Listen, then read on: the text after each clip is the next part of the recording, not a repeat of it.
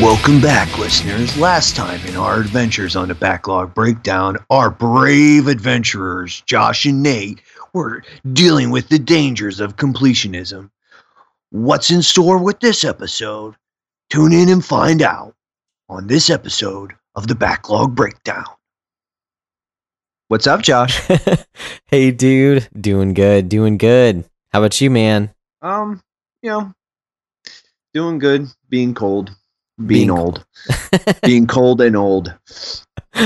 Being cold, being old. Yeah, good times. Yeah. Yeah, I wish there were other words in there, but those are the two that, like, I am feeling very old man right now. Like, my back is kind of, like, stiff. Oh, and, yeah, just working out, and then, heavy. It's been heavy. I carried a lot of mail today. And, so I'm just, and then it's been cold. So, no episode would be complete without me whining about the weather. So, it's just been cold and wet. But yeah, man. So what have you been up to? I mean, oh man, what have I been up to? Well, family stuff has been kind of up and down, weird, like sicknesses coming in and out and leaving, and so that always throws me for a loop. We just had some friends in town from out of town, which was pretty cool. We got to hang out and had a really good time together. Our church did our fall festival this weekend. That was pretty cool. I was in charge of the band that was playing, so setting up the stage and getting that going. And then we also showed what's it called? It's the Great Pumpkin, Charlie Brown. So okay. I set up that whole the projector and the screen and all that fun stuff, and made sure that was done as well. And it was a good time. I was kind of like off in my own little corner of the courtyard, where like the trunk or treat was like on the opposite end. So I didn't see a lot of kind of what was going on until everyone kind of made their way my way. So I didn't get a complete picture of the whole event. But I think for what I had to do, it went pretty well on my end, and it seemed like there were a lot of people, which was pretty cool. So did the kids score like a bunch of candy? Yes, always lots of candy. And my so kids by are proxy, you score a bunch of candy. Well, yes and no. It's definitely a lot of candy for them, but they just don't have candy very often. So like my wife was like, yeah, they got a ton of candy, and I saw it and I'm like, oh, this is like 15 pieces. This isn't that much.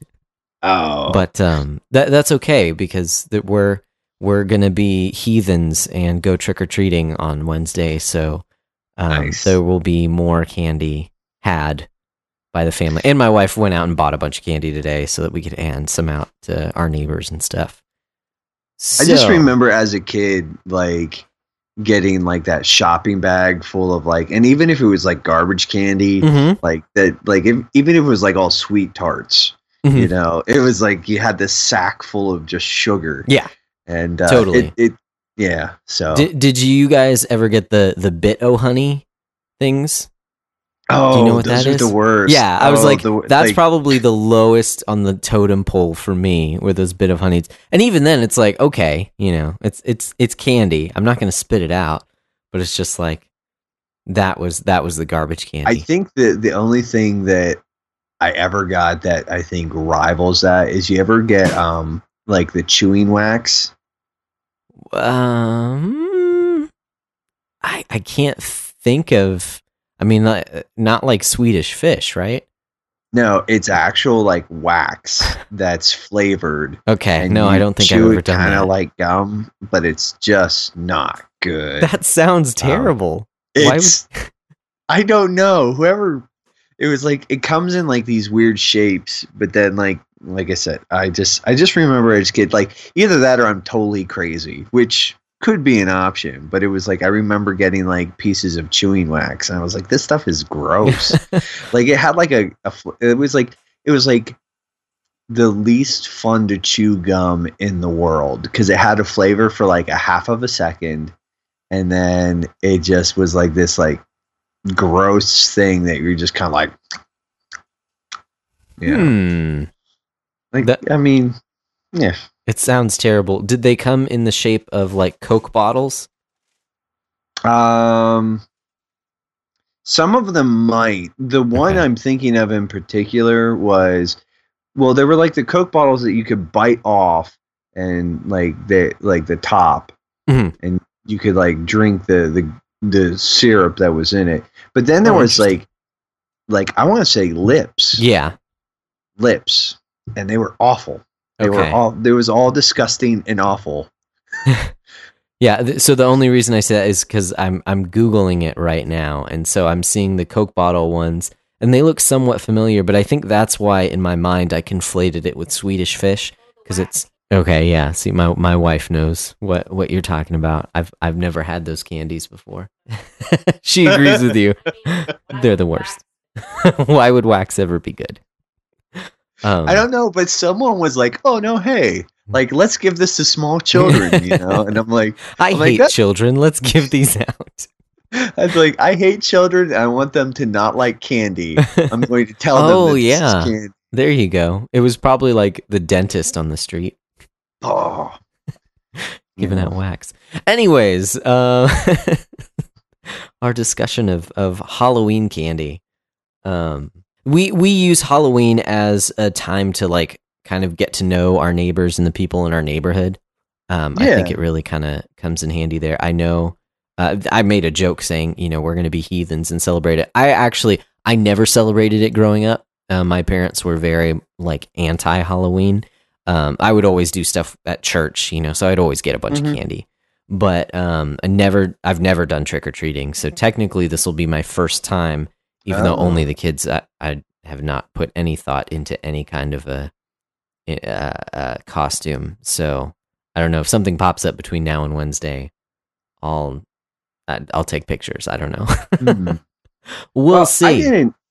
It just sort of. We did a little bit of trick or treating when I was younger, Hmm. but then at some point in time, like we moved. We never had really close neighbors. Hmm. So it was always like they would drive us to like, our different friends' houses. Okay. Like, Yeah. so you'd pile in the car and then you go 2 miles down the road and you stop at a house and, but yeah. And then there was just a point where it's like, it was never like, my parents, I grew up in the evangelical free church, and there Oh, I was didn't know never. that. Oh yeah, yeah. I'm an E free kid, and I've evolved into my final form as the truly reformed. Um, no.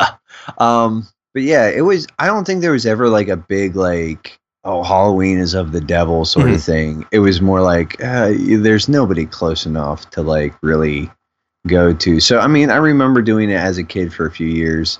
Like my mom would make us Halloween costumes and stuff. Mhm.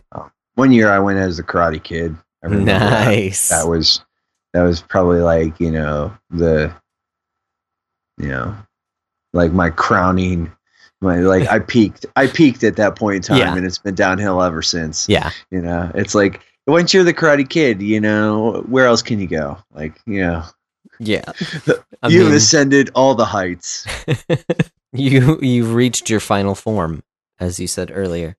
Yeah, I have dressed up a couple times, but it was after I was already out of the house. And I agree, like one of the first times I ever dressed up, I did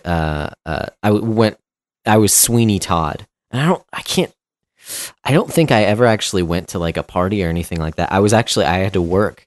So I was working at a coffee shop at the time, and I went into this coffee shop in full like Sweeney Todd outfit, which was Regalia. it's pretty fun. It's pretty fun. Um, My wife actually wanted to. She wants to do like the couples costume yeah. stuff, Hmm. but at this point in time in my life, I'm such a killjoy and a buzzkill that I'm like, I will not do that. You know. Um, My wife always kicked around ideas, but they never. I don't think they ever like got fleshed out. We didn't ever actually do it. And now we have kids, and so it's much easier to just kind of dress them up. That's right. Do you remember you were Animaniacs? what? I was Chicken Boo, and she was Katie Kaboom. Do you remember they were segments in Animaniacs? Okay, I'm trying to like. I'm familiar with Animaniacs. I was always more of a Pinky and the Brain kind Yeah. of. Mm-hmm. Katie Kaboom Katie Kaboom. and Chicken Boo. Yeah. So Chicken Boo, the joke for that segment was that he was a big chicken, like he was a human-sized chicken, and he would just dress up like a certain person, and everyone like the half the episode would be everyone talking about how much of a great guy he was, and then it would like pan over to him, and it's just this chicken, with like a baseball cap on or something like that, and someone would walk in, depending on whatever the circumstance was, someone would walk in and they'd be like, "What are you talking about? He's just a giant chicken." And everyone's like, "No, what? He's the most amazing guy ever." And then that person would eventually end up, taking off the hat or taking off the jacket or something like that. And everyone would freak out because it's just a giant chicken. So dumb. It I is. don't know why that amuses me so much. It's very dumb, but it's awesome. So yeah. And then Katie Kaboom was she would literally explode.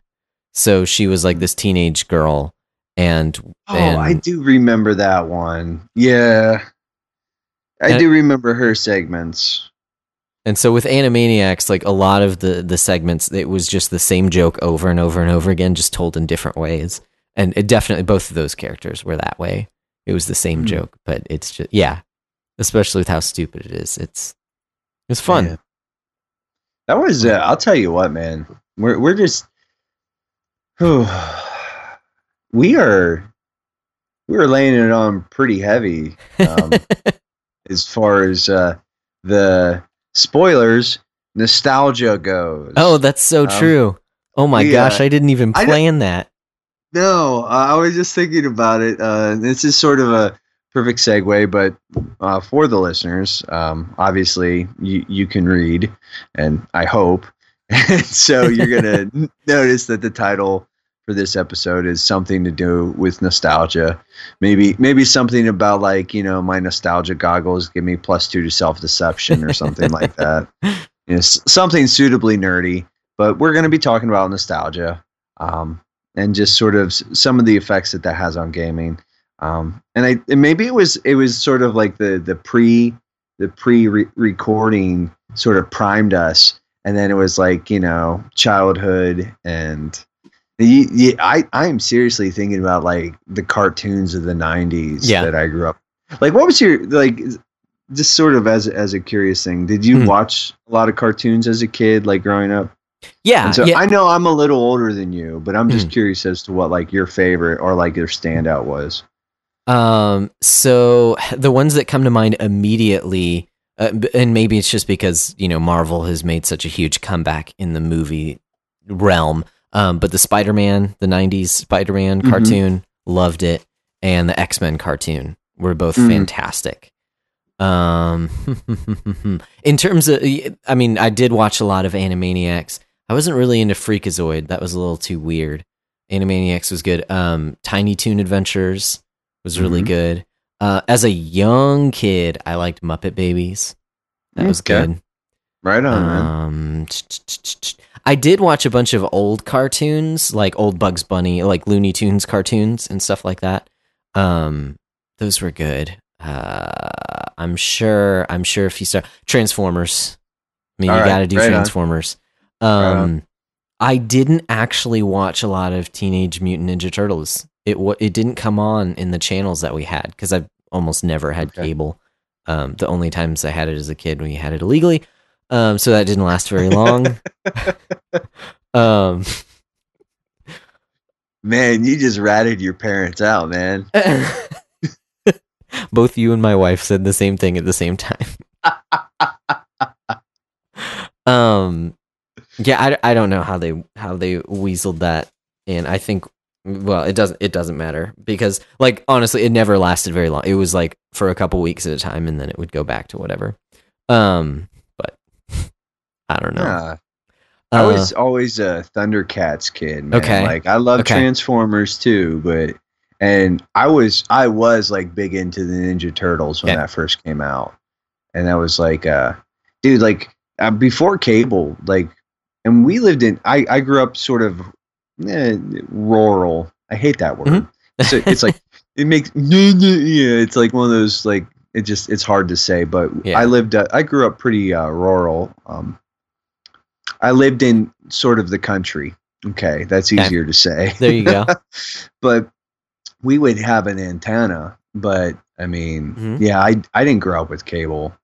But it's like I remember being obsessed with like the Turtles but like the Thundercats was always the one that I remember like in being like first grade or kindergarten getting like this little like plastic Thundercat sword, Nice. like the tiny one, because like the Sword of Omens actually grows, and there was like a small one that you could get, and then there was a bigger one, and yeah. And I remember actually taking it to school and then getting it taken away from me because apparently I was chasing kids with it or something. I think I got it back, but Okay. It looked too much like a gun. No, I'm just kidding.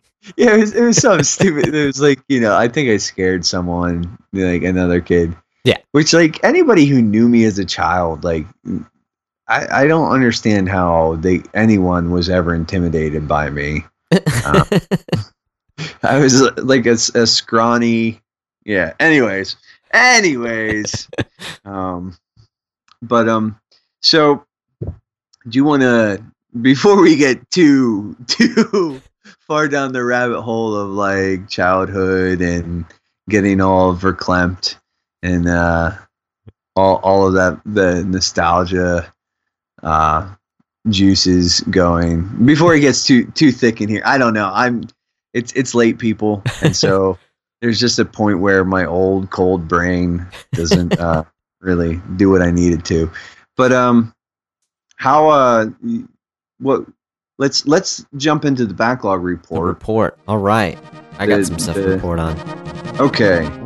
I got a little bit of stuff too, so sweet. Why don't you go first? Okay. So I'll just go ahead and run down my list here. Earthbound. I beat it. Finished it. What'd you think?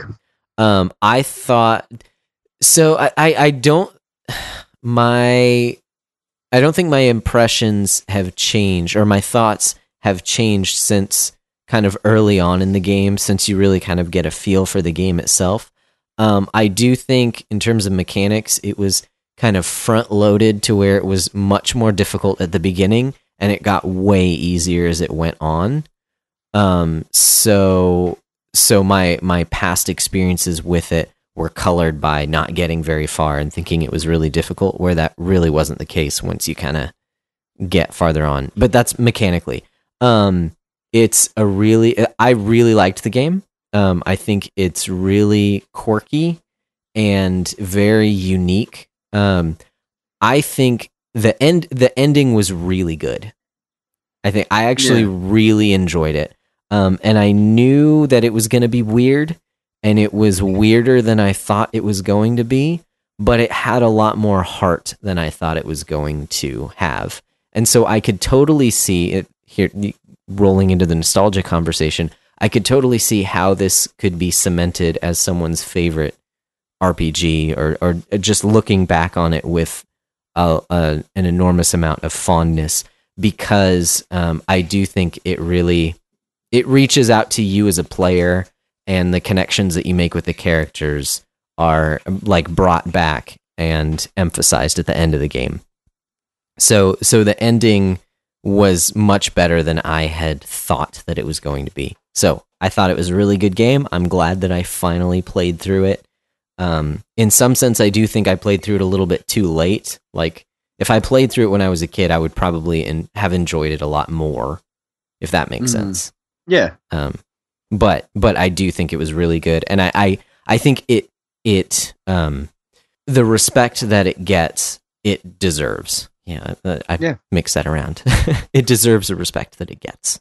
Totally. Yeah. So beat Earthbound, and also been playing Dead Space and beat that as well, because it's the end of October. I thought I'd finish it up. I know we mentioned that we might want to kind of have a breakdown for the game. I'm not sure if we want to try and do that this week, or if we should put that off till some other time. Yeah, I mean, yeah. I mean, I think we'll touch on it a little bit, but yeah, Okay. let's we'll put that aside for maybe we'll do an especially spooky backlog breakdown. I Well, like you it. know, I like it. But yeah, that game. I don't mean to sound like a broken record, but I liked it a lot as well. I think it was very effectively creepy. It wasn't as terrifying as I thought it would be, at least not for me. I felt like I was a little bit too powerful for it to be truly terrifying.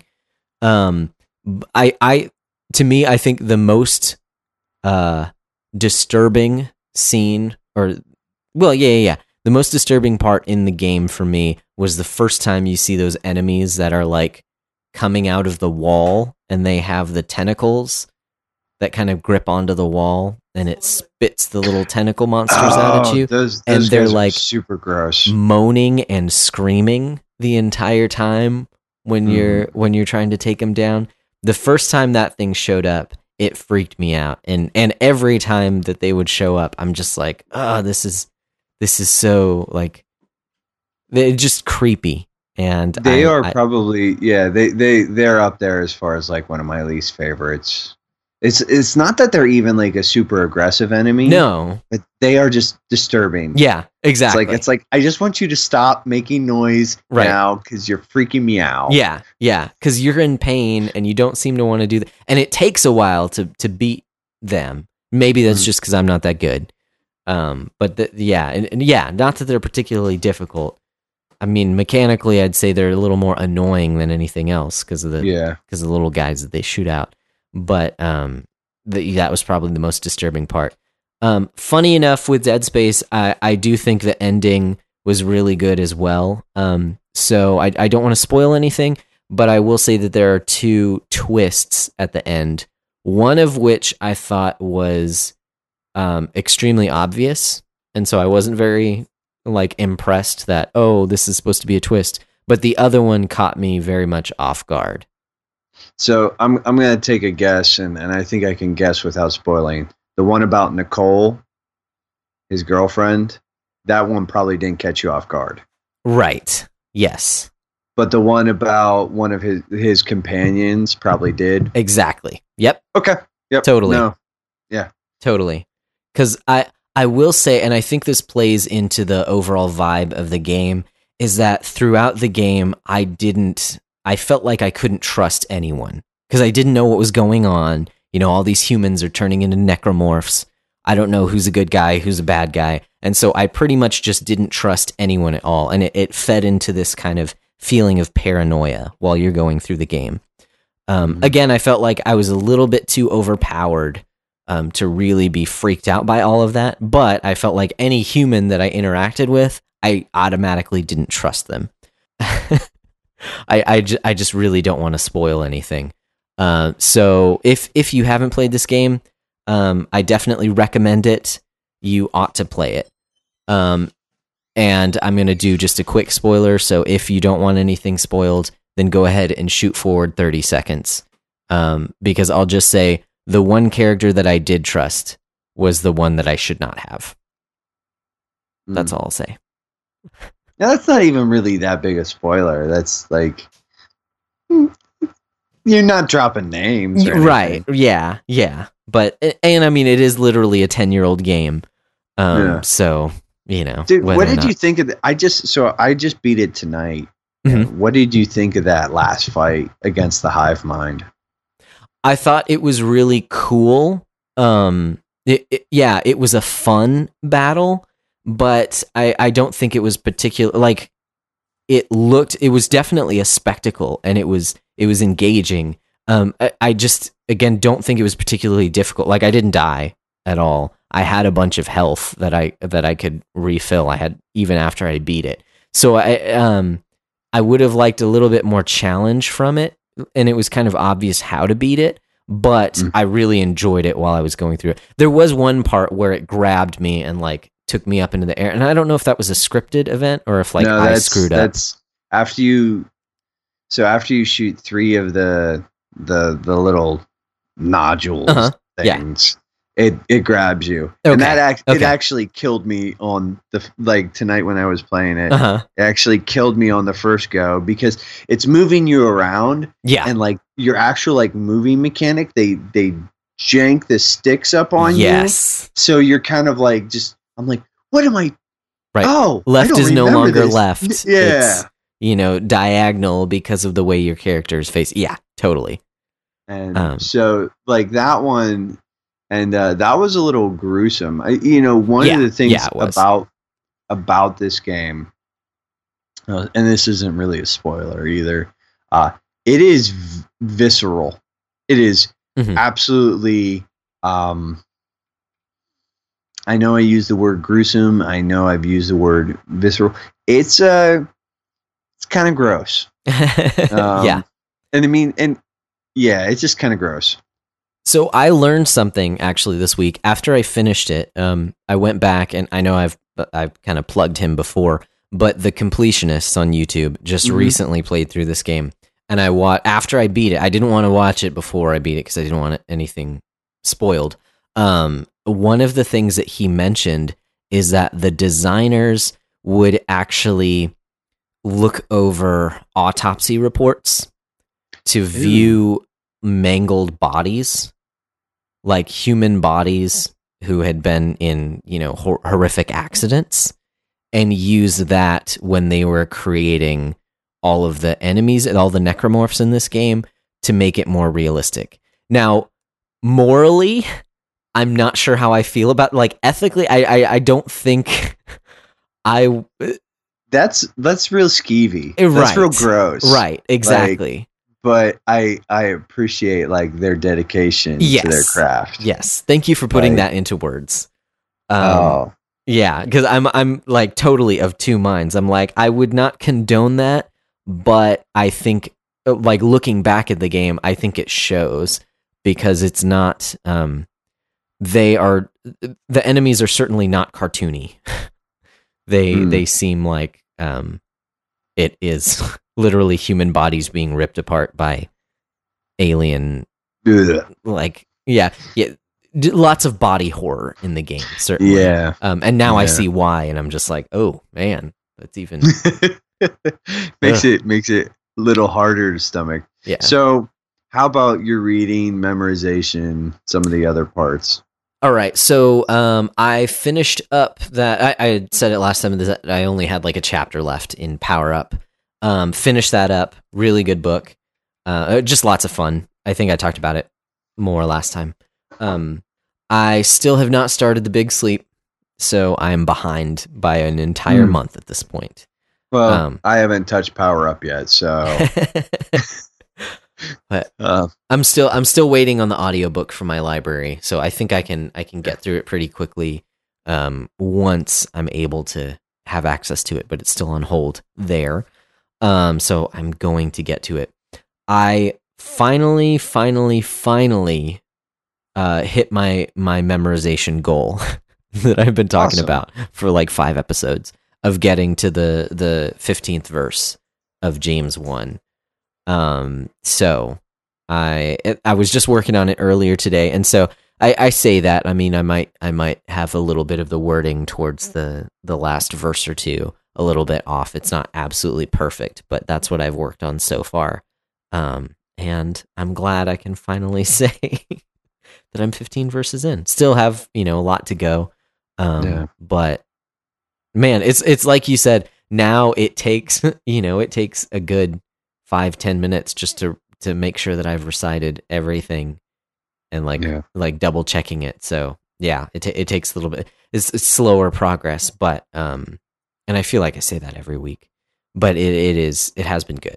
It's been good. I have actually been working on it, which has been encouraging, at least for me. So then, so basically, I've hit a lot of finished a lot, checked things off my list, and with that, I think progress has been going pretty good. I did start playing Mario Odyssey again. Just picked that back up for a little interim before jumping into the next month's Backlog Buster game, which we can talk about. as soon as you report on your backlog, sir, what have you been doing? So I beat Dead Space as well today. And like I said, it was like, it was not the first time, but it was the first time in a few years that I had played it, and really just I really do like that game. I do think I am going to go for the platinum. It's Nice. going to be sort of just like plunking away, at some of the different trophies. Then I beat Hollow Knight, like 50 Nice. hours and change my into gosh. it. But I did have 98% out of a possible, I think it's 112% completion, they call it. Whoa. And I had somebody actually ask me about the completion thing, and I said, well, and the way that works, so the 112, it's kind of like that's not real math. Well, But that extra 12% comes from DLC and additional content. So, I definitely think I'm going to, at some point in time, I'm going to do a PlayStation run on it, and sort of because I'm silly like that. I listened. I had an Audible credit, so I dropped that on the Big Sleep, and then I listened to that in the space of like, it was probably like 2 or 3 sittings. Yeah.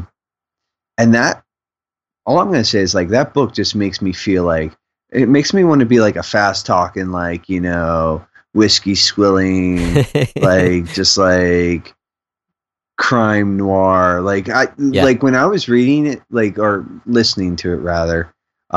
I don't like, and I've talked about my sort of obsession with Calvin and Hobbes, but I just kept thinking about like the Calvin and Hobbes strips where he draw Calvin as like sort of this gritty, hard-boiled detective, and I was like, that was like sort of like the stage for me, and it was a fun little like romp. The guys over at the Bookening did a few episodes on it, and I think like if you want like a literary critique, that one would be interesting. I don't always agree with them on everything, but I think it's like, I don't think I'm gonna get spoilery here, but like the way that the book sort of resolves, it's not like this super logical sort of mystery that you can follow.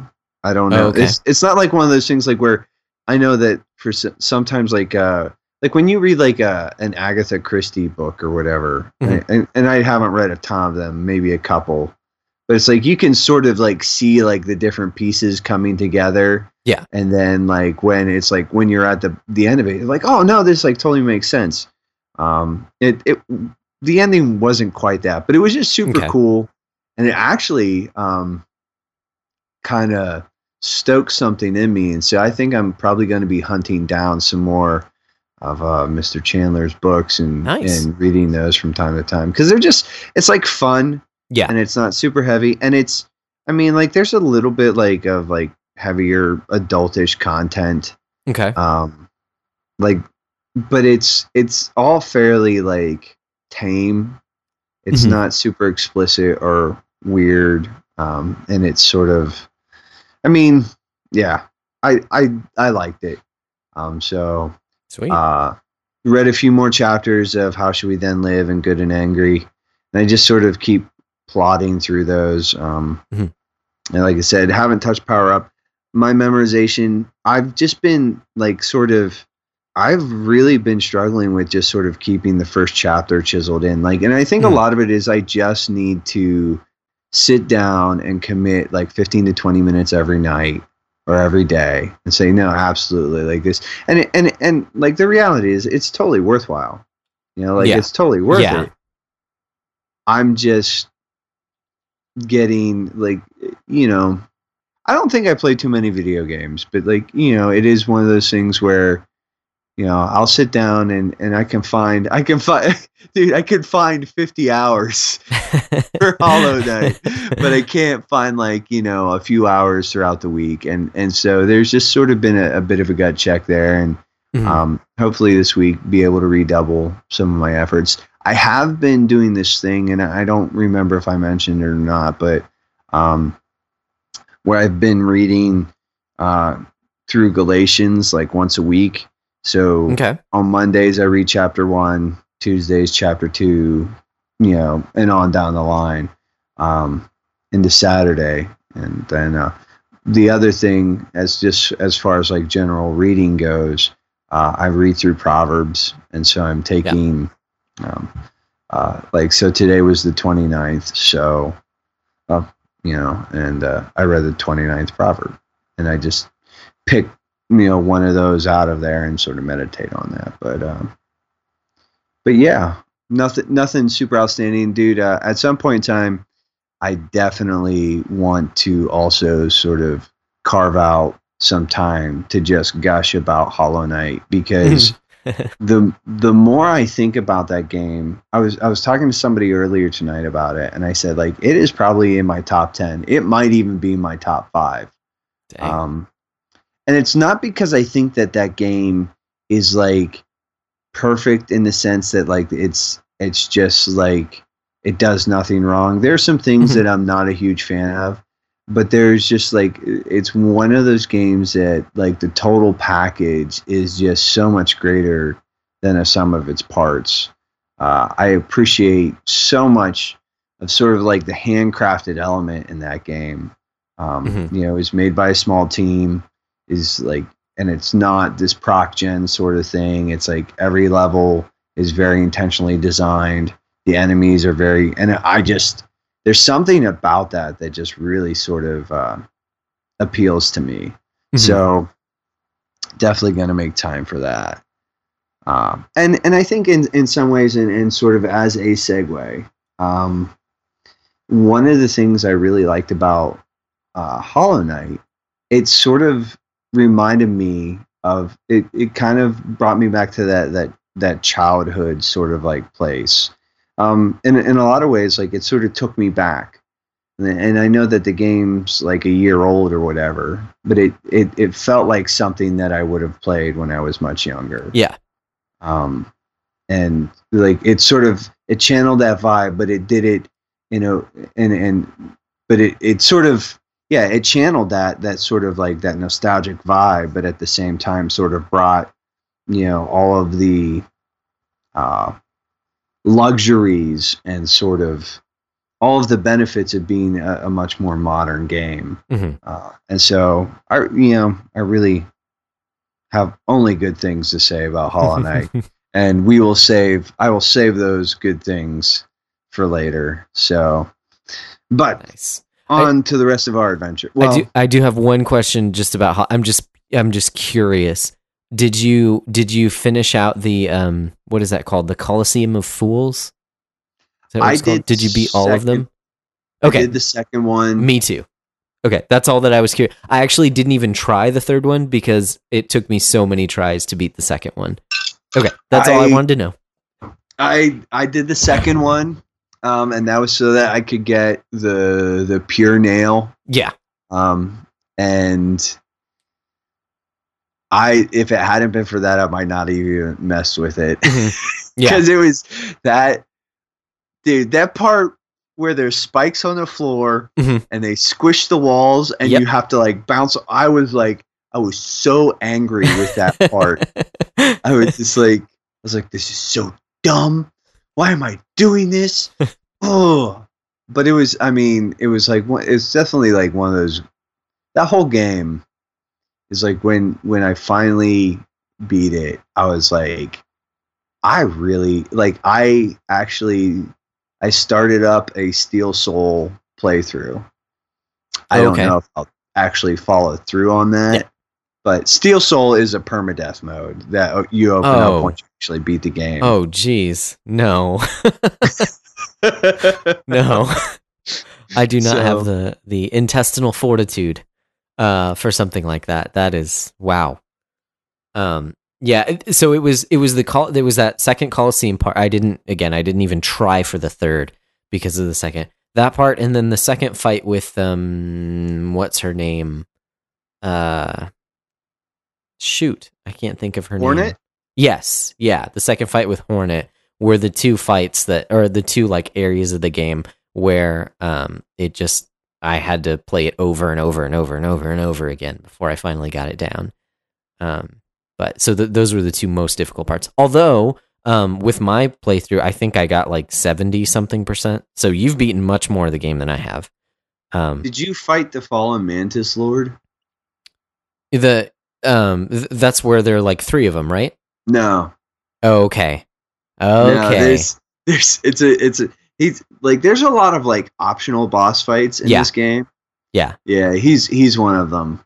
Okay, because I've heard people talk about it, and I was like, I didn't have very much trouble on those 3, the lords. I think I fought them like maybe 5 times before. Okay. Yeah. Like, you know, it was like one of those things. Like it was a bigger pain to get to them than it was to actually fight them. Mm-hmm.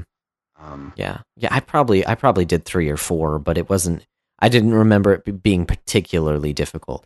Okay, but that makes a lot of sense because I have heard people talk about the Mantis Lord, and I don't know whether it was singular or plural now that I'm thinking about it. But if there's a much tougher one that's a single person, then no, I have not fought it, and that would make a lot more sense since I've heard that it's very difficult.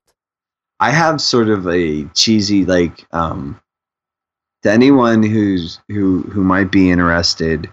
I will tell you sort of like it's not really like it's kind of like a way to cheese, but some of the harder boss fights. But at the same time, it's really not because you still have to be good.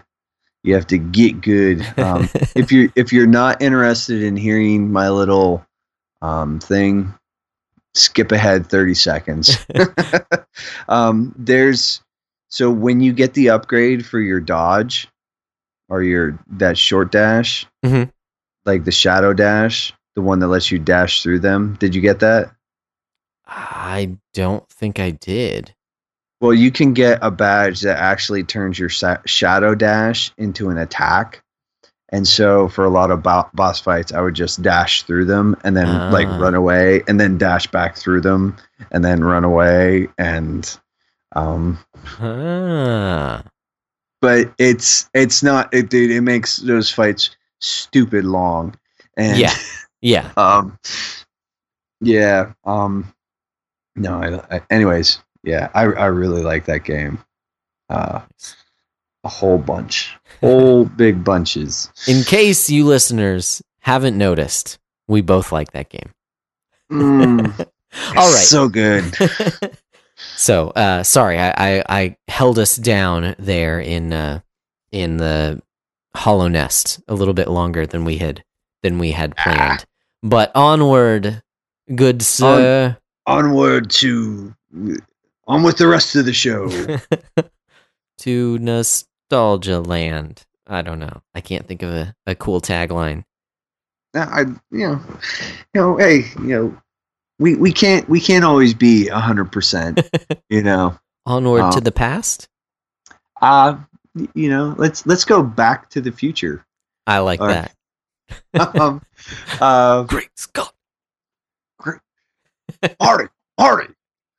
That was pretty good. The what was it? What was it? How many gigawatts? Oh, 1 point. I think it's 1.21. 1.21 gigawatts. Oh, Christopher Lloyd. Oh man, the guy. I mean, like you want to talk about being typecast? He just looks like a loon. Oh yeah, totally. But so we're gonna talk about nostalgia, and I think the format is like instead of like, I mean, we're definitely gonna sort of weigh maybe any pros or cons that we can find. But I think in some ways, it'd just be nice to look at this, and just sort of talk about some of the nostalgic reasons we play games. Especially like I said, in light of playing Dead Space, which was sort of a nostalgic pick for me. Because I did play it. I played it a few, years ago when it came out. But then, And even sort of, and we hadn't mentioned it, but and I guess now's the time to sort of drop the announcement. But we do have a winner for the Backlog Buster poll. Yeah. So what are you going to be playing, Josh? I'm going to be playing Shadow of the Colossus. Finally. That's right. That's right. And that game has like a lot of nostalgic value for me. And even sort of like in what I was saying before, like even playing through Hollow Knight, it sort of evoked almost sort of a faux nostalgia in me. Mm-hmm. And it sort of just made me, when I was thinking about that, and I'm like, man, like some of the things,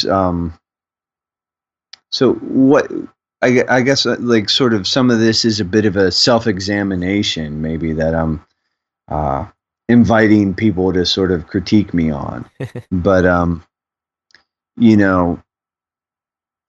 what are when I guess sort of what are your thoughts, and we'll sort of bounce around there. So okay. Yeah, so I mean oh man. Just like every conversation, I think there's pros and cons, especially when we're talking about nostalgia. I think especially in the case of talking about video games, I'm sure it happens in tons of other medium as well. But especially with video games, usually when people bring up nostalgia, it's to say that it's a bad thing. Like it's coloring your the way you see something, and you're not being objective about your opinions about a particular video game. And while I do think there are certainly some negative things about nostalgia, I wouldn't say that it's all negative, and I think that's because like video games in general are not a very objective medium. Like just because a game is good does not mean that I will enjoy it. It doesn't mean that you'll enjoy it. Everyone's tastes are different, so I think there's some good and there's some bad here. And to sidestep for just a moment, something as I was just thinking about nostalgia and about how it plays into the idea of video games, and even actually something that came up when we were talking about the Backlog Buster in general in the group, is that please don't take this the wrong way. I'm not trying to call anyone out or anything like that. But someone was joking around about how like, isn't this group about busting backlogs? Why are you making me buy new games? So that I can play new games. Again, I understand it was a joke. So yeah, I'm not trying to call anyone out, but I think the reason why, yes, we're totally about knocking out our backlogs, but I think that we're about playing better games. We're about playing the best games. So like when I look at my huge backlog, I want to be wise with the time that I choose to spend playing video games, and I would rather play the best games than mediocre games. And I think I've kind of said that in so many words on other episodes as well. But in case I have not been clear, I think kind of what we do here is we talk about some of the merits of certain video games and how it affects more than just the game itself, but how it affects you as a player as well. And so I would just encourage you to play the best games. Like, and I don't mean like play everything that's good. I mean, when you choose to sit down and play something, play it because it's good, not just because it's there, if that makes sense. So yeah. With that said, the way that came into mind while I was thinking of nostalgia is simply because nostalgia does kind of paint the way that we see video games, and I think there's also the side of looking at video games in the context in which they were released. A game like, say, Braid, nowadays, if it were to come out, it probably would not make as big of a splash as it did when it came out, simply because there are a lot of 2D indie platformers that try to tell stories. And I'm not saying anything bad about the game. Like, I think it's a great game. I haven't finished the game, so I Dude, need to. that ending is ridiculous. Ah. I got a few levels in. I actually think I got to the end of that game on my 360. Just sort of talking about that, and then got to a point where I was like, no, I'm not doing this. This is stupid. Oh wow. Like, and so I think like I've seen the ending, but the only reason I've seen the ending is because I watched it on YouTube. Yeah. Mhm. And I've done that. I mean, I think I talked about how I did that with Strange Journey as well. It's like I wasn't going to replay the games to get the other endings, so I just checked them out on YouTube. Anyways, we were talking about Braid, and sort of you weren't gonna bring up how basically in its day Final Fantasy VII was the creme de la creme, but now it's just trash. No, you weren't quite gonna yet. bring that up. Not quite yet.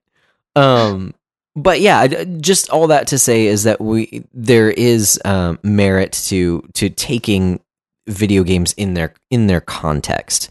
So like just because there's a glut of, say in the case of Hollow Knight, a glut of 2D Metroidvania style games right now, doesn't mean that some of the early entries in that series of games are even if they're not as good as some of the games that are coming out now, they still have their merit because of the time that they were created. In the space that they were, there wasn't anything like it. So I think there's context that kind of plays into this idea of nostalgia. Because I mean the problem with nostalgia is that we tend to view the past and the things that we got attached to when we were younger in such a way that we don't remember the flaws that it carried with it. I remember enjoying the first Dragon Warrior game on NES, but I'm sure if I went back to it, I would be very annoyed with all the grinding that was required in order to beat that game. Oh yeah, dude. I actually a few years ago, I was working in the gas and oil industry, and I remember actually getting it on my phone, like a remake of the original Dragon Warrior. Yeah, and I think they had sort of like cleaned it up a little bit to make it play a little bit easier. But even then, I was like, man, like there's just not a lot going on with this game. But it was like, it was like one of my favorite games. Like, and it's like in some ways, it is a very foundational game for me. Oh, definitely. Like as far as like establishing my tastes. So totally. yeah, that's an interesting point. I think too, like, and I sort of touched on it, and I don't, I don't want to trigger too many people, so I'm not gonna. But I think one of the sort of like the downsides of nostalgia is that it sort of traps you into sort of a false narrative, where this game that I don't know what to use, because I want to use Final Fantasy VII, but I'm really trying to avoid. But you have these games that in their moment are sort of like these pinnacle, these high point moments, and then we sort of lock ourselves into saying nothing will ever sort of. I'm probably guilty of doing this with like Chrono Trigger. Like if I'm being honest, like I love that game. But like the reality is like, it's probably a little dated in some ways, that I'm not a huge fan of admitting to. But I think like, there's sort of almost like a danger where you can sort of, I don't know, danger seems like too strong a word, but like you can sort of blind yourself to really seeing like, okay, like, no, this was definitely like good for its time. And you can even sort of appreciate the the contributions that it made, and sort of, and again, sort of like referencing that, like that Dragon Warrior, like, you know, if if the only game I ever played was Dragon Warrior, which would be fine because that it was a solid game, it was a very good game. Um, but like, you know, like I said, at some point in time, it would wear a little thin, and I would really be robbing myself of the narratives that I've experienced. And it was because I sort of at some point in time was willing to put a lot of those my preconceived, or my notions on sort of what was the bar of excellence. Mm-hmm. I was able to take that and sort of set that aside, and because of that, you know, like I said, yeah, man, I'm really struggling with words here. But like I was saying, like I really think Hollow Knight is probably on my top 10 list Mm-hmm. of all time, and yeah, that's that. I could have very easily like gotten into a place where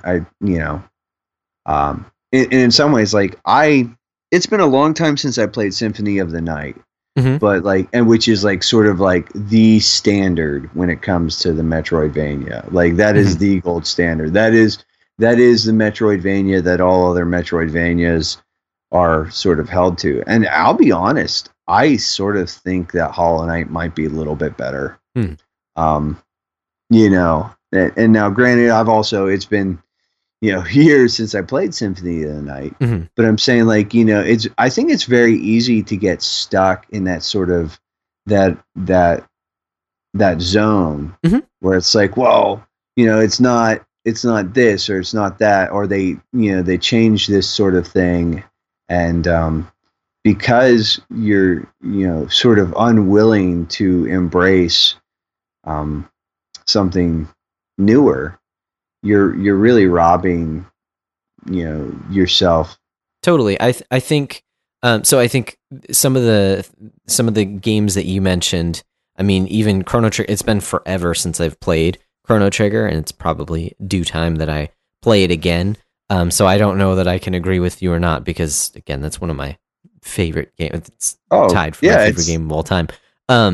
But I think alongside that, I think kind of similarly, Final Fantasy VI, which is the game that's tied for me, is that one of the things that I love about that game is the characters and the character interactions. And honestly, I don't know, because it's been so long since I played the game, if the script holds up today.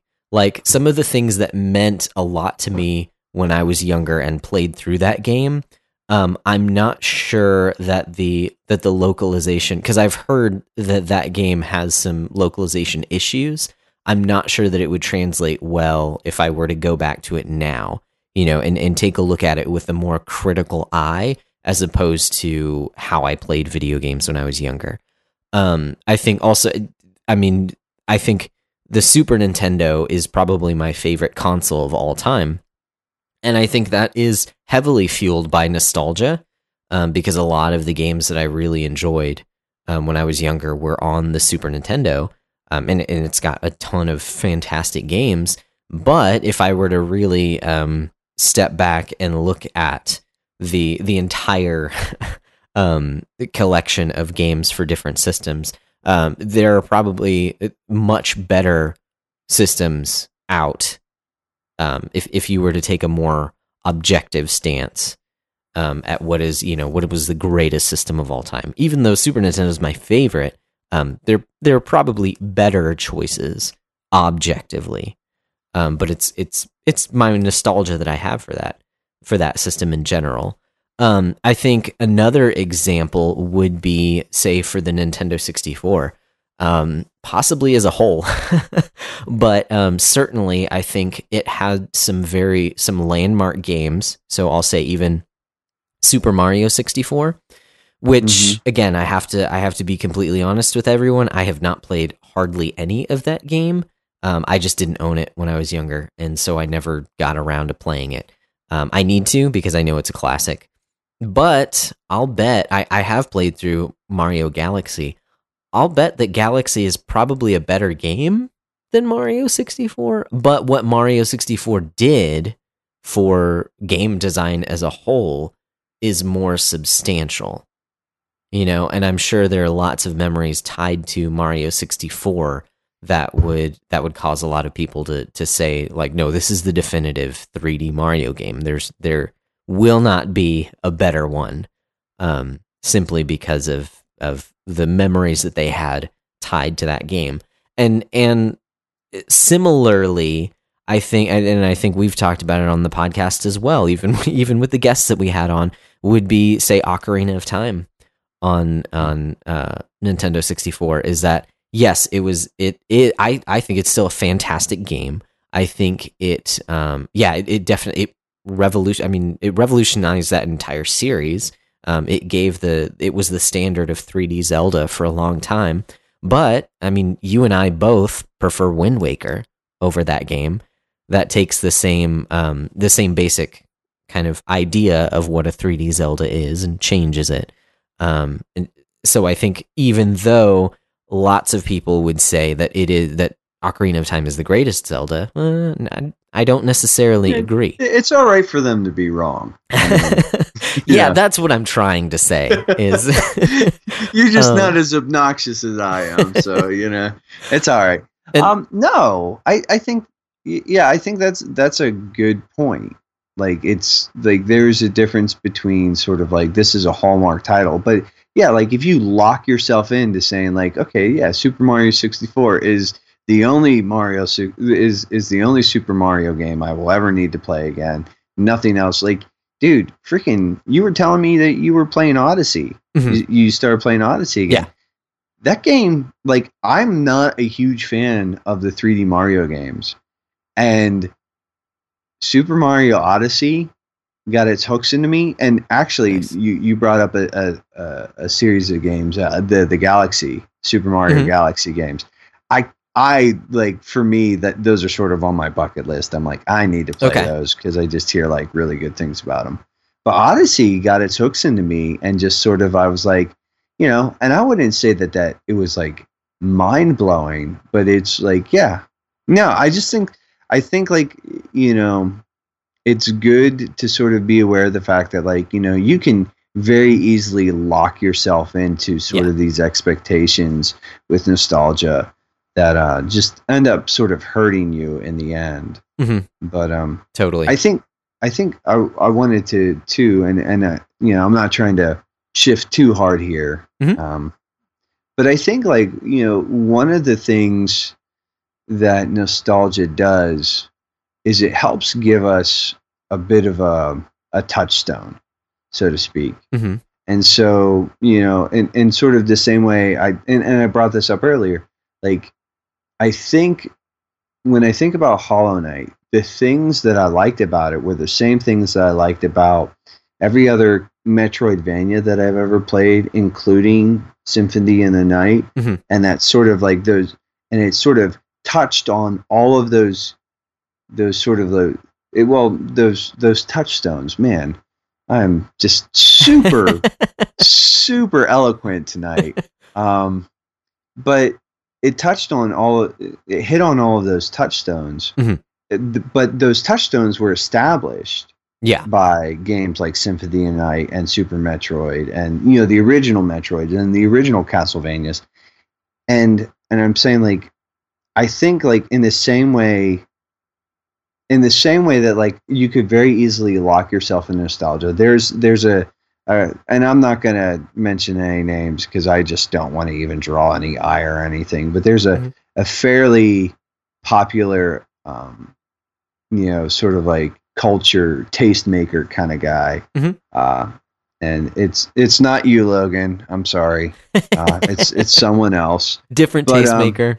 Different tastemaker. But this dude has been a long time champion of a particular franchise that just got a recent installment, and he's been very vocal about how he doesn't like the newest iteration of this game, and a lot of it is he's like, it doesn't, at its core, this game is X, Y, and Z, and they've added these things that aren't X, Y, or Z, and they don't need to have X, Y, or Z. And I think in some ways, like, there's merit maybe to that argument, but I think at the same time, it's sort of saying like, it's okay for the formula to evolve too. And so it's like, does it do X, Y, and Z, and then like it adds a little bit extra in a meaningful way? Well, then okay. I mean, and if it doesn't, that's sort of a different issue. If it's sort of like, if it's lacking some of the basic, like the fundamentals there. I mean, looking at sort of like the Metroidvania, coming back to this, like looking at that Metroidvania sort of vein or jam, like, the idea of exploration, the idea of like sort of like the gatekeeping.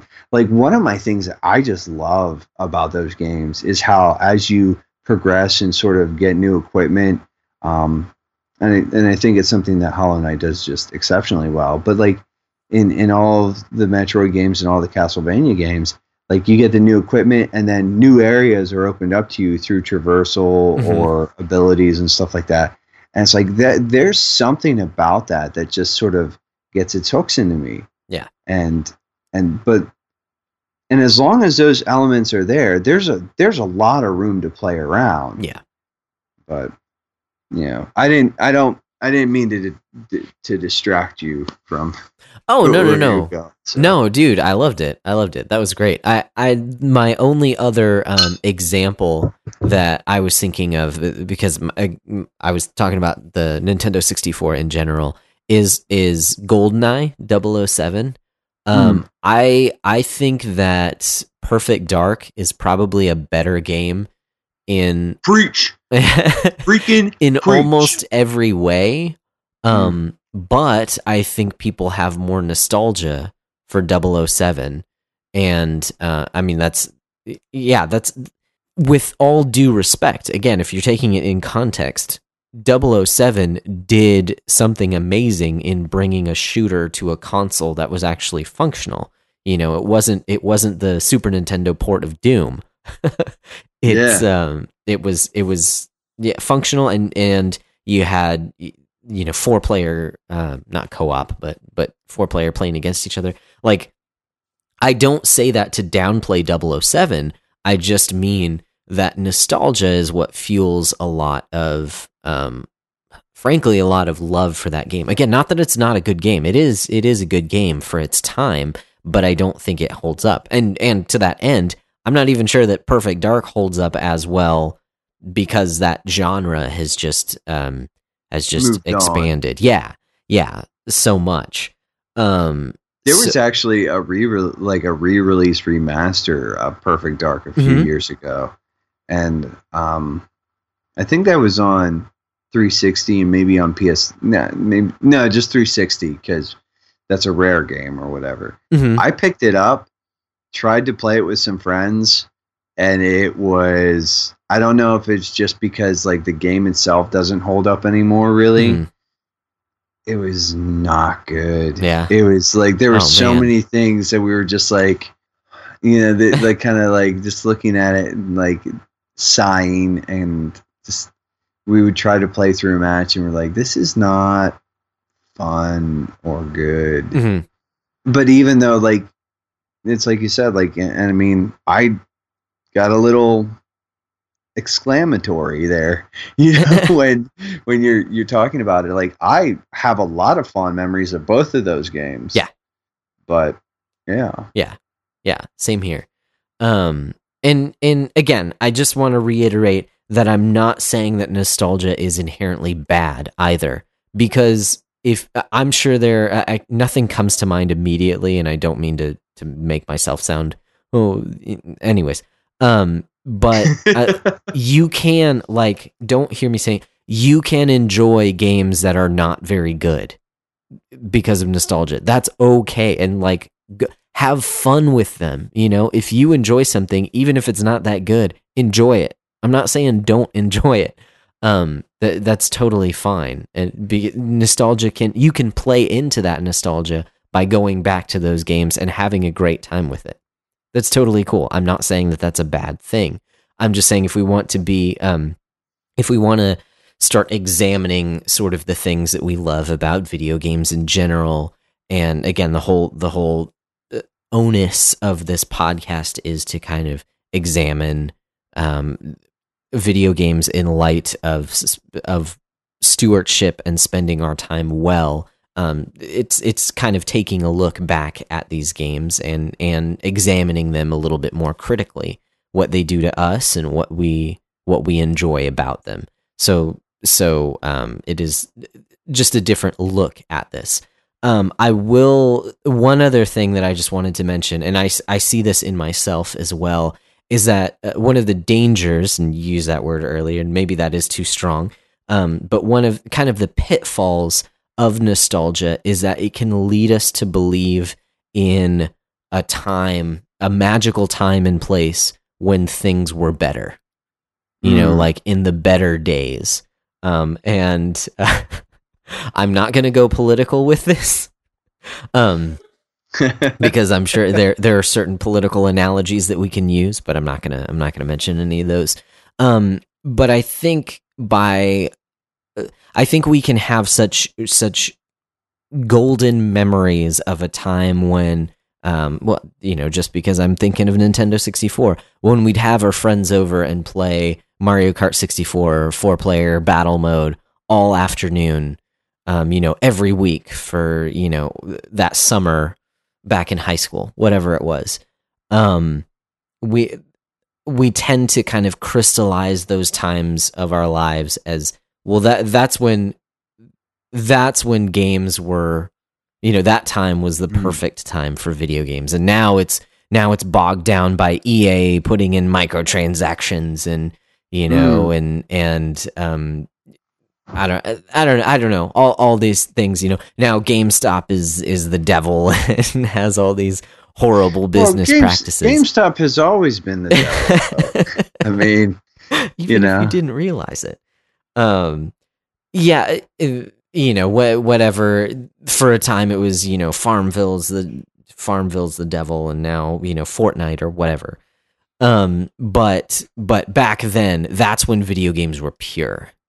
Yeah. Video games were never pure. There was always garbage being put out. There's always been garbage companies that, and just because it's old doesn't mean it's good. Like, right. If somebody isn't aware of this, check out, like, Google the ET game for the Atari. Like, Google that. That's some hot trash. That's like, But yeah, I think I think one of the things man, people, this is just some rock solid audio right now. I'm so sorry that my brain and mouth are kind of just falling apart right now. But I think that's a really good takeaway, because we have talked about that this podcast is, yes, it's about video games, but it's also about stewardship and sort of being wise with our time and our money. And one, I want to echo that you sort of brought it up earlier about we want to not just play any old game out there, but we do want to make sure that we are playing the best available games. Like, we want to, and that's, and in some ways I've actually shifted. Like, I actually check reviews and scores from time to time, and I ask around and I pay attention to conversations.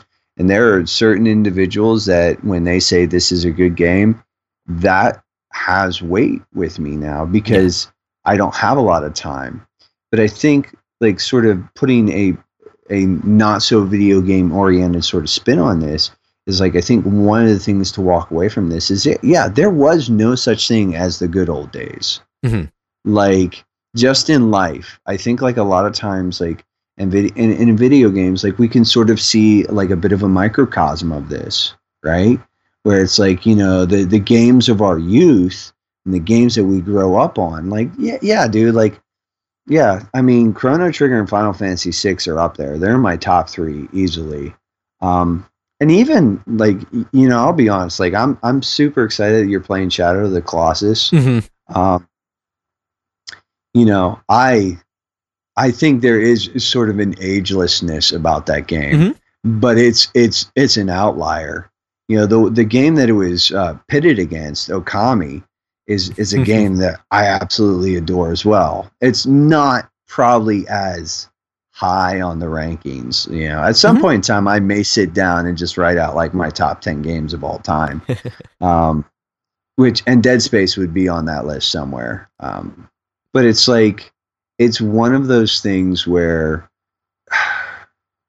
it would be, I think, very easy for me to go back and say like, no, like this is when gaming was pure. And sort of like, even in trying to do that in my own life, I think when I do catch myself doing that in my life, like, and sort of saying like, no, this is like, and even just sort of like, putting a sort of a different sort of set of tires on this thing altogether. Like, the last several years, I have really, not to get too into the weeds here, I'm going to try to make this quick. Brevity, it's not really our thing. I was raised in the church. And when I was about 18 or 19, I walked away from the faith. Now I'm Reformed. And so some of the things I'm going to say, I'm going to try to say them in a way that are understandable and not getting too into the Reformed sort of lexicon here. Yeah. But when I was 18 or 19, I walked away. And for about the next 10 years, I basically, I was a hard drinking, irresponsible. I actually had a lot of substance abuse problems. I was a chain smoker. I was a chronic, anyways, there was a lot of sin and garbage in my life. And when I came back, and I'm sort of throwing air quotes about that, but when I, was really confronted with the reality of Jesus and God and all that entails, right?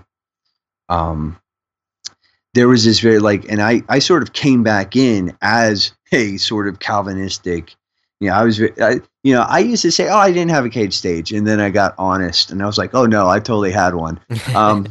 But there is a point right now where I'm at in my life where a lot of times I look back. And so that was like 2009.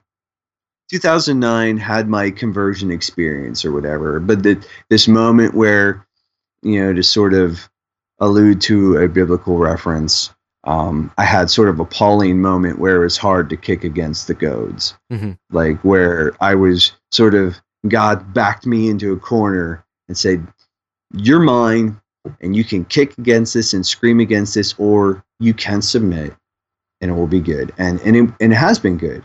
But I look, and I guess where I'm going with this and what I want to talk, like what I want to sort of like bring home is like, I've heard it called a bunch of different things, but like sort of like they're like sort of chasing after that hilltop experience, because like early on in that sort of that conversion experience, I was like on fire. Like, dude, I read through the entire Bible 3 times in 2 years. Dang. I was a sponge. I read through systematics. I read anything I could get. Like, I mean, I was reading some real garbage too.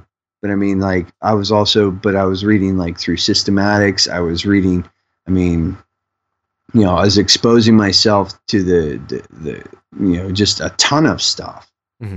And I did a lot of growing in that time. And now, as I'm sort of like a little older, and not to say that there aren't things like, and again, to sort of look back and say, no, here are key touchstones. Here's something like, look at this moment. What can I take away from this? Again, sort of even but saying like, hey, like, you know what?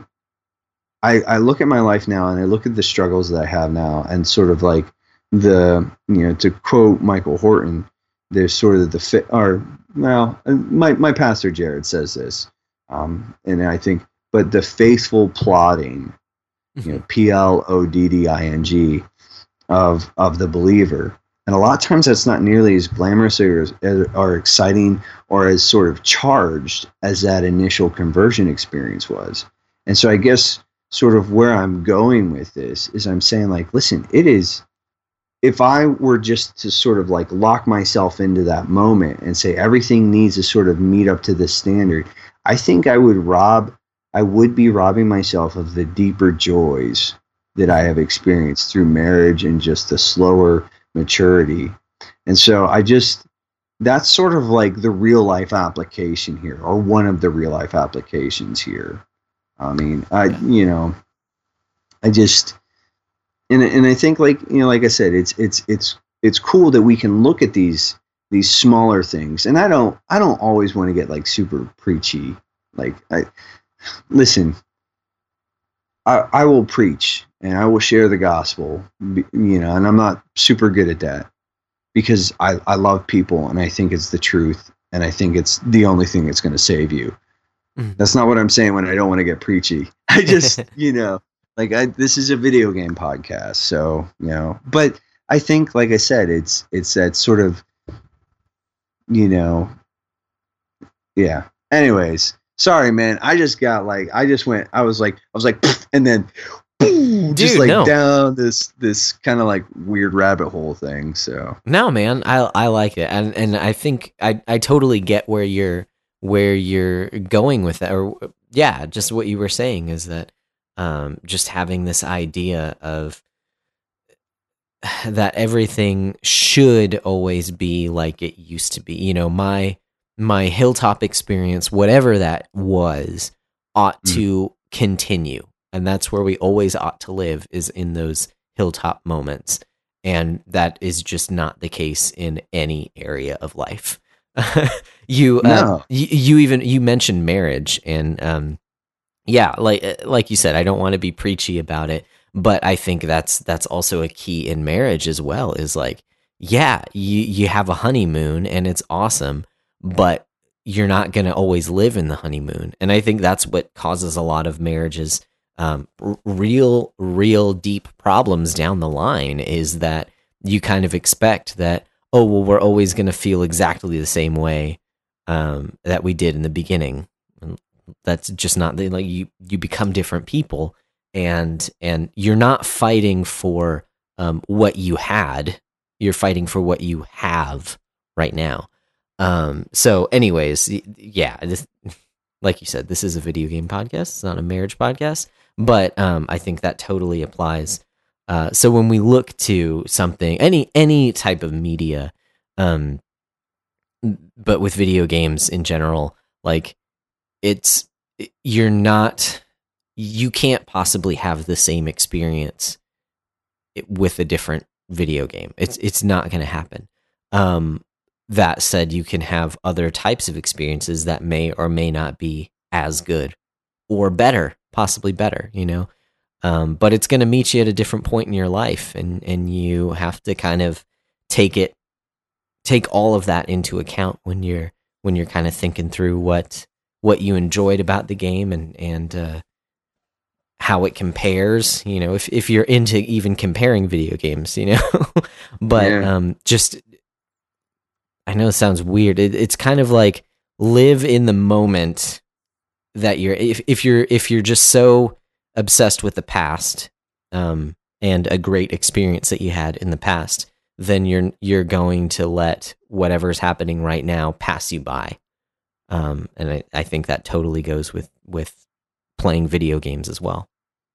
Yeah, no, and I think that's like, yeah, I guess sort of, I made a bit of a reference to it. I think it's just really easy, and I like my nostalgia gives me a +2 to self-deception. Yeah. Like, it is super easy to, I mean, like, one of the reasons, okay, besides the fact that it is an absolutely phenomenal game, but like Super Mario Brothers 3 also is very, like, emotionally charged for me. That was like it was like sort of one of these, like, peak moments in my childhood.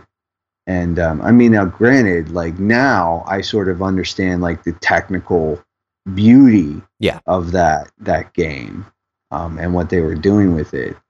But I think, like, it's, like I said, I think, like, the sort of the danger, the caution is definitely, like, don't get locked into this. Understand that, like, okay, like, these high water marks or these these touchstones or sort of platforms to go even higher. Mm-hmm. Like, and I don't think, and so we brought it up a little bit, and I know that I have sort of like said some, not, I'm not the hugest fan in the world, but like, so we talked about Shadow of the Colossus, and I'm going somewhere with this thought. I really am. Like, I look at a game like, when you stack that side by side against something like Breath of the Wild. Now, I prefer Shadow of the Colossus, but I'm gonna like be like straight up, and this is the most you'll ever probably get out of me about it. Breath of the Wild is technically a superior game. I don't think it's sort of as good in a lot of ways, but like it takes a lot of those elements that Shadow of the Colossus sort of introduced and played with, and it takes that formula and it sort of cracks it open and it runs with it even further. And that's really like, and that's sort of, so it's like, don't sort of lock yourself in and say like, this is what they all need to be like. Definitely be willing to live in the moment, like sort of, metaphorically speaking. Yeah. Like, be in that moment or whatever. But I think too, like the good thing is like to sort of say like, no, like it is good to go back, I think, from time to time and re-examine some of those touchstones and sort of like, I mean, for me, just sort of, briefly talking about Dead Space again for a minute, like one of the things is, like I said, this, I played it probably 9 or 10 years ago, and just to sort of, man, wow, I didn't even think of that. Huh. Yeah, it was. I played this game shortly before I sort of had my conversion experience. How I would describe it is actually where I became aware and took ownership of my regeneration. Okay, to sort of dip into the reformed D's. But and that was it was a game that I bought sort of. I was in a weird transitional space, but it's like, it didn't really even like, here's the thing. Playing Dead Space again didn't take me back to the first times. Like I played it differently now because like than I did that. I was able to sort of like pound through this game. Yeah. But I know all the beats and the jump scares. I know they're coming, and like, after a while, like, every once in a while, there's a couple you go, oh, like, yeah, when something like pops around a corner or whatever, it's like, oh, but yeah, I just like, I appreciated going back and seeing like all the really good things that game does. That I think, like, honestly, I mean, again, like the whole like them looking at mutilated corpses was kind of gross. That was a bit too much. But I think there's a lot there for like, if I wish other studios would sort of like read into those, and I was really kind of bummed when Sony shut them down. Yeah, because I like this. Dead Space is just such a phenomenal title, and it, like, I mean, like, it is, in my opinion, it is a master's class in sound design, and just as far as just like evoking, like, and creating sort of an environment that sort of really draws you in, like, dude. But yeah, no, like, nostalgia can be a good thing, and but it can, just like any other good thing, it can sort of be, it does cut sort of both ways. Yeah, I guess is sort of my thought. Exactly. Like those. Yeah, don't hear me as saying that it's bad to have those type of, I'm just repeating the analogy of those type of mountaintop experiences. Like, those are great, but we can't constantly be chasing those and trying to get back what we had, because it's not going to happen. And you're going to run yourself into the ground if you're, one, expecting anything else to get you to that place, and two, even expecting that same thing to get you back there. Because if I were to play to replay some of my favorite games, I don't think I would love them I would love them in a different way now, and I would see them in a different light because I'm a different person. So I think one of the things we need to sort of take away from this is that we need to put a Chrono Trigger playthrough in the books. Dude, this week I just actually probably just a couple days ago I listened to one of the latest episodes of Retronauts where they talked about Chrono Trigger, and I'm just like, oh, I need to play this game again. Dude, and what's that? Let's set it up. We'll pick we'll pick some, post backlog busters. Mm-hmm. Maybe, open up the new year with some good old fashioned time traveling hijinks. I'm excited. I'll finally be able to play my DS version because I've heard that version is really good. And I own it. But haven't played it. So I'm down. Yeah. Let's do it. All right. So we gotta put that one in the books. We will further iron out the details of that. But yeah, no, I think that would be a good one. Were there any sort of like closing thoughts? I know I sort of interrupted you there, but no. That was pretty much it. Is that nostalgia is it's a good thing. It just, like you said, it cuts both ways. There's some cautions that we need to take as well, because you can't believe everything that you tell yourself. Yeah, so. that whole self-deception. It is. No, I mean, I could. There's always like more applications that you can like pull out or whatever. Yeah, but, totally. So I think at this point in time we have, but we have wandered to and fro. Yeah.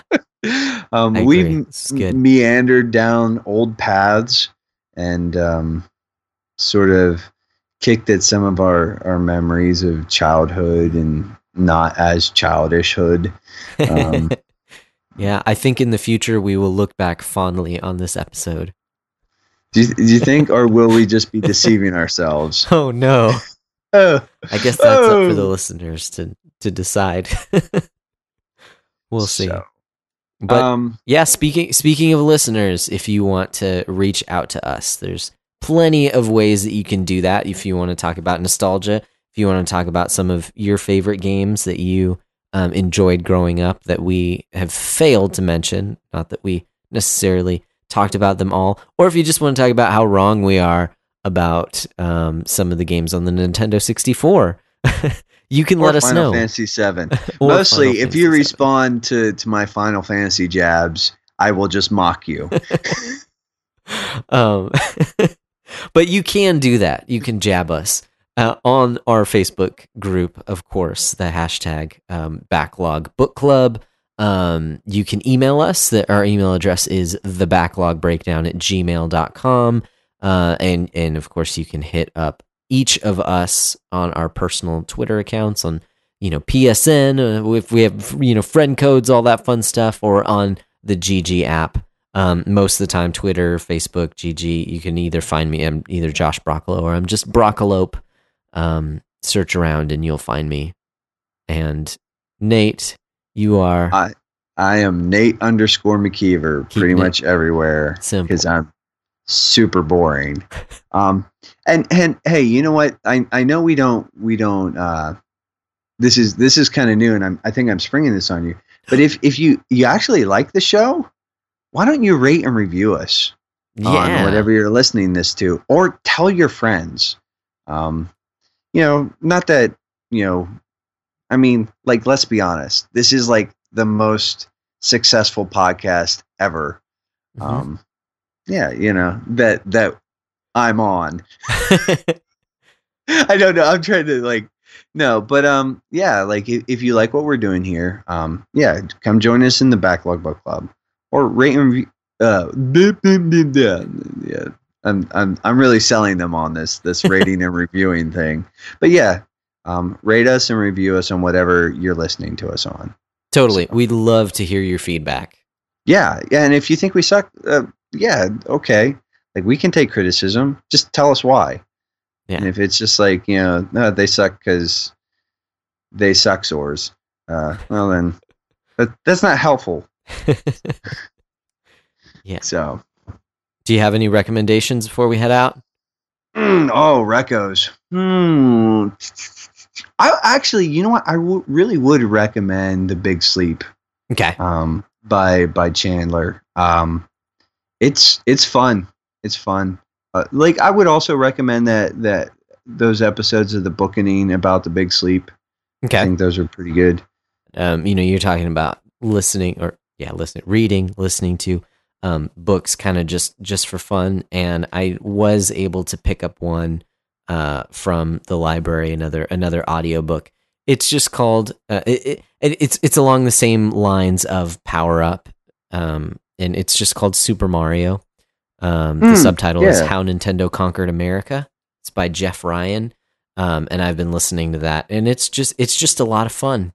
It's definitely a lot of Nintendo worship because it's really all about Nintendo basically. But it's I'm enjoying just listening to it real casually and learning about the history of Nintendo and the key players and how it all shook out early on, and it's been pretty cool. I dig it. Cool. I actually have that in my Audible list. I'll have to check that out. One thing I will say is that the guy who reads it, bless his heart, as we Southerners say, because some of the names he just like messes up like terribly. Like he tried to say Samus Aran, and I think he said Samus Arrow or something like that. Like it was so wrong. It was just funny. And every time he talks about the Japanese Nintendo Entertainment System, he calls it the Famicom. And I'm like, no, that's an M, but that's not an N. Anyways, just little things. Just like he triggered you a little bit. There was something earlier in the week that I was like, no, I need to remember this, and apparently it wasn't important enough for me to remember. So, but yeah, I guess until next time, next time, Adventures in the Backlog Breakdown. Where will Josh and Nate go there? I don't know. I got nothing. Go home. Bye.